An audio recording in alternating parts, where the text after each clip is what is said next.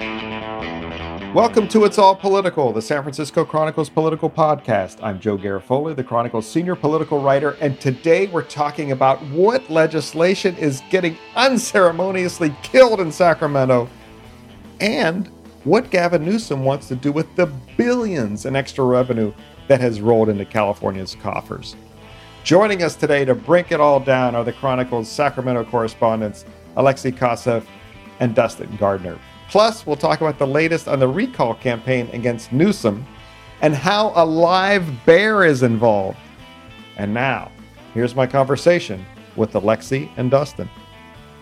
Alexei Koseff, Dustin Gardner, from your homes in Sacramento to mine in Oakland. Welcome back to It's All Political. The boys from Sac are back. I'm struggling what to call this segment. Sac Talk, Inside Sac. Those sound weird. Absolutely none of those. Please. We might have to crowdsource a name, I think. Anyways, today is usually a Thursday when we're recording. This is usually a fairly significant day in state politics. This is called the Suspense File Day. Alexei, what is Suspense File Day? Explain what that is to people and why they should care about it. So the legislative process is a long and winding road through many, many months and many, many steps. And any bill that has a substantial fiscal impact winds up in this bottleneck called the suspense file, where the Appropriations Committee can sort of take a broad overview look at all of the legislation and decide what should advance and what shouldn't.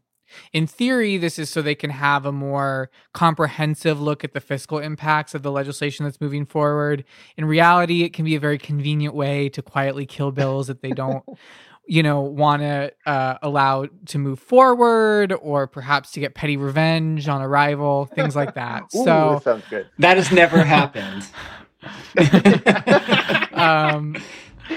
But yeah, and there usually ends up being hundreds and hundreds of bills on the suspense file, and they will sit there and in one fell swoop read through every single one and tell you whether or not it got out of the committee or not to go to a floor vote. And this happens, very rapidly. So what bills met their untimely demise today that we should be concerned about?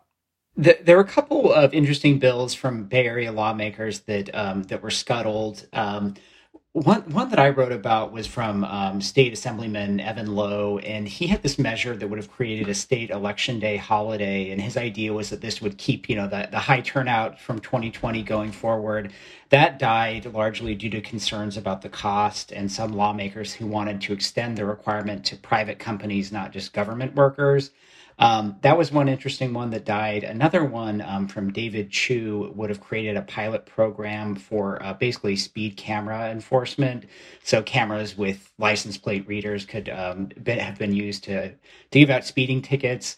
So those were some of the ones that died on the Assembly side. Alexei, you were watching things over in the Senate. What died over there? Yeah, most of the things that we were closely watching made it through. For example, a lot of the legislation around overhauling policing practices is still alive, albeit with some, amendments, some more significant than others. A lot of the housing legislation also made it through. So a couple of the ones that the Chronicle has been covering that did get held included a bill to require that large companies report their greenhouse gas emissions, and that was held until next year to give more time to work through some policy disputes. And there was another related to trying to ban the University of California from contracting with hospitals that will not provide abortions or transgender surgery or assisted death services. And, there's a whole sort of battle over religiously affiliated hospitals and whether they follow the law on some of these types of procedures. And so this was an attempt by the state to kind of wade into that battle, come down on the side of these more liberal policies. And the University of California expressed some concerns that this could, result in critical care not being provided to people in certain parts of the state. And so that one was also put on pause until at least next year.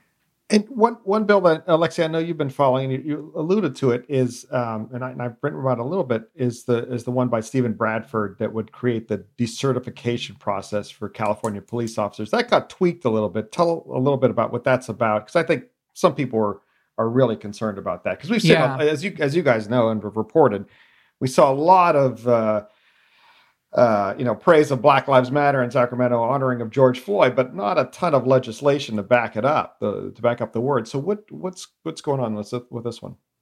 Absolutely. This has been like the big vehicle for trying to address this issue in Sacramento. California is actually one of only 4 states in the country that does not have a centralized process in order to strip badges from problematic cops. And this allows people who get fired in one jurisdiction to potentially go work in another one. And so after all of the protests last summer, they came forward with this proposal. It didn't make it through last year. It came back this year. It's a priority bill. It has the support of the leader of the state Senate behind it. And yet it's still been struggling every step of the way. And one of the big objections is because law enforcement is really opposed to provisions in the bill that would make it easier to bring lawsuits against officers for violating your civil rights or wrongful death lawsuits. And so the decertification piece moved forward in the committee today, but they added amendments that stripped out or really severely narrowed the language about these civil rights violations lawsuits. And we'll see if that helps it move forward, but there's still a lot of objections from police to the actual decertification process that's been proposed. So, that's going to be one to watch. It's going to be a fight all the way till the end. And so this year's suspense day is their suspense file day. Seems a little less dramatic, a little less suspenseful than previous. That was so hack. I apologize to everyone for that. I'm sorry. The previous years. Is there any reason for that, or is it just that's what went on this year, or what was the reason behind that? I mean, my sense is that you were kind of seeing what played out last year too. Is the pandemic took up a lot of attention at the Capitol. That really is sucking up the oxygen with the legislators and the governor.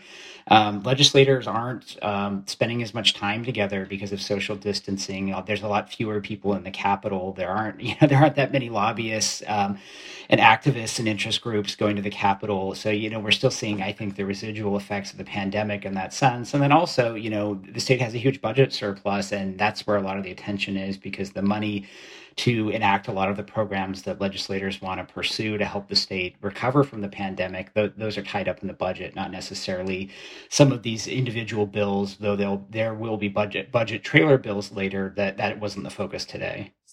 Dustin, that was a wonderful and unplanned segue into our next topic, because there's no rehearsal and it's all political, as we all know.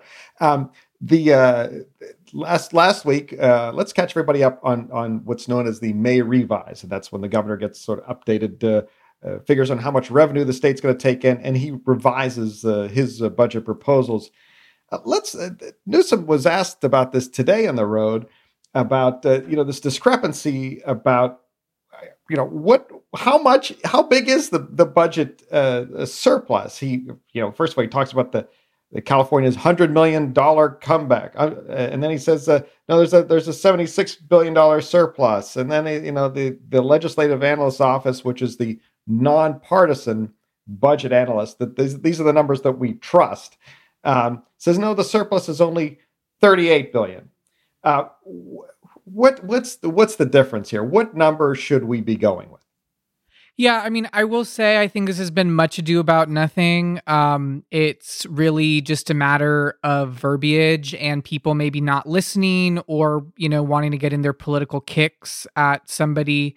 From the jump, what Newsom said is there's a $76 billion surplus and $38 billion of that is discretionary. The reason for the differences in the numbers is because California has certain constitutional requirements to set aside about 40% of every tax dollar that comes in to the general fund for K-12 education, and another chunk into reserves. And so once you set aside that money, what's left over from that $76 billion is this $38 billion. And then you have another $27 billion or so from the federal government that's come in through the most recent coronavirus relief package. There's pretty broad discretion for how to use that. So when you add it all together, that's where you get that 100 billion plus number. So it's really just different ways that Newsom was kind of using the numbers to boost himself, make the situation look great, but the reality is it's not like he's trying to spend money that's not there. It's kind of just how do you account for it and what do you really consider the surplus or not?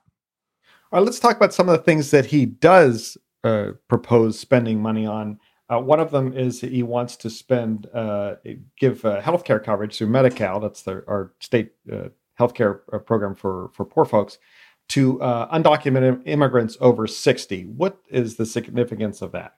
Because that's a little bit of a scale back from what he had talked about earlier.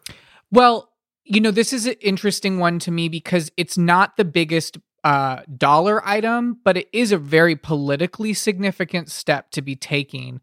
The state Democrats in the state have been pushing for many years to try and expand Medi-Cal eligibility to undocumented immigrants, and it's been a slow process. They started by letting children sign on, then they expanded that eligibility to young adults who were up to age 26. Now the next push is for seniors, and so to add undocumented adults who are 60 or older could actually be a fairly significant step, but there are still people who want to go further. Obviously, they want all adults who are, meet those income requirements to be eligible. And what they may say right now is, look, we've got more money than ever. Why not do it? I don't think that, the governor is going to be ready to make that leap. But it is certainly a very strong statement of California's values. I mean, no other state in the country, does anything like this. So it would certainly be a first. We'll have more of our conversation about the California state budget after this short break.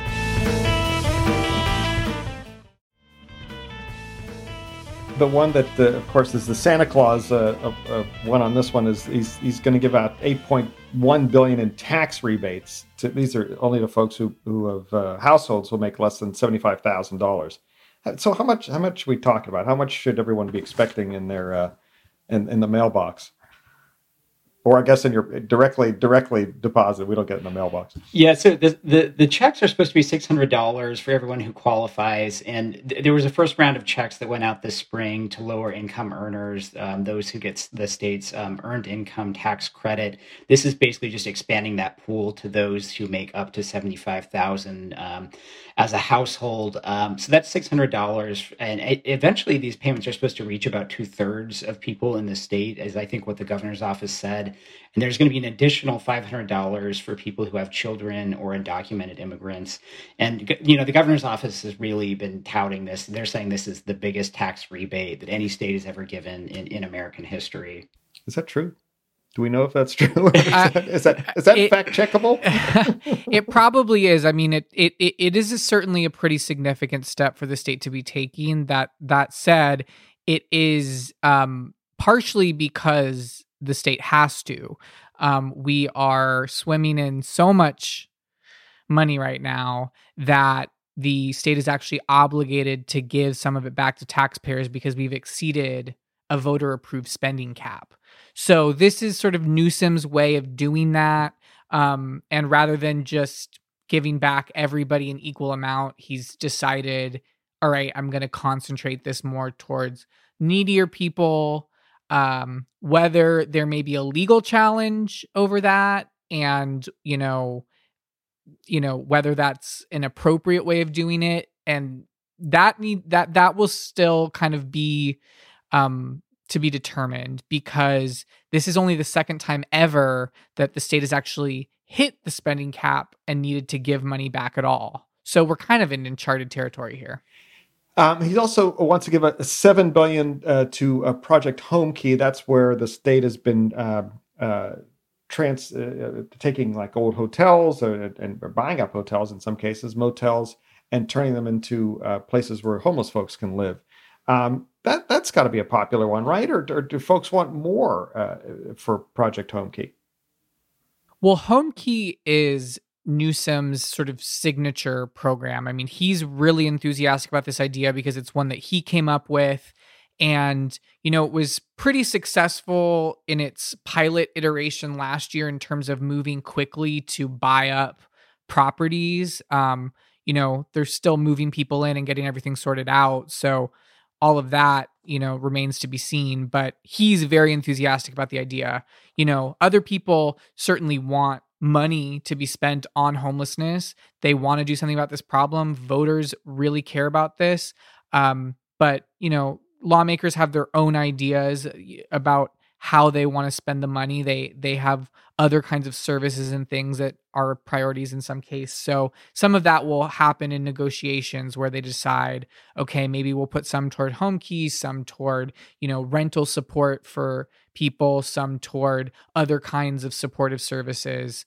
That kind of gets worked out in negotiations before they pass a budget by June 15th. And I know we all hear from readers who are upset, and rightfully so, about what all the screw ups and chaos at the Employee Development Department, the EDD. If people can't get through to get their claims, there was massive fraud, rooked people out of millions and millions of dollars out of the system. Newsom threw $276 million, sort of a one-time fix to hopefully fix some of the problems there. But is there going to be anything done to help people get their claims faster? Is that money, or is that sort of a long-term fix for EDD? Yeah. So this money it's really earmarked to fix the technology problems that EDD is having that were the source of this whole backlog in the first case, and also the massive fraud that was widely reported.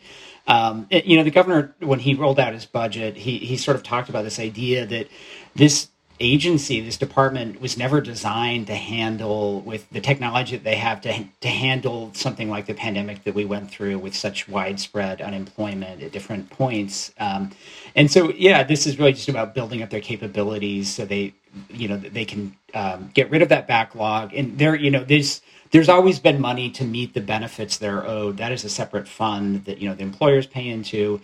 And this is really just making sure the state has the capabilities to manage it properly. Is there anything? What's going to be the hardest lift of Newsom's proposals to get through the legislature? That's sort of hard to say. I think when you have as much money as you do right now, I don't know that there's not hard feelings, right? I mean, everybody's feeling pretty good right now. And the responses to Newsom's proposal out the gate were generally fairly positive. I think some of the places where you could see some pushback or some negotiation from lawmakers are a few key priority areas that they have that Newsom did not address.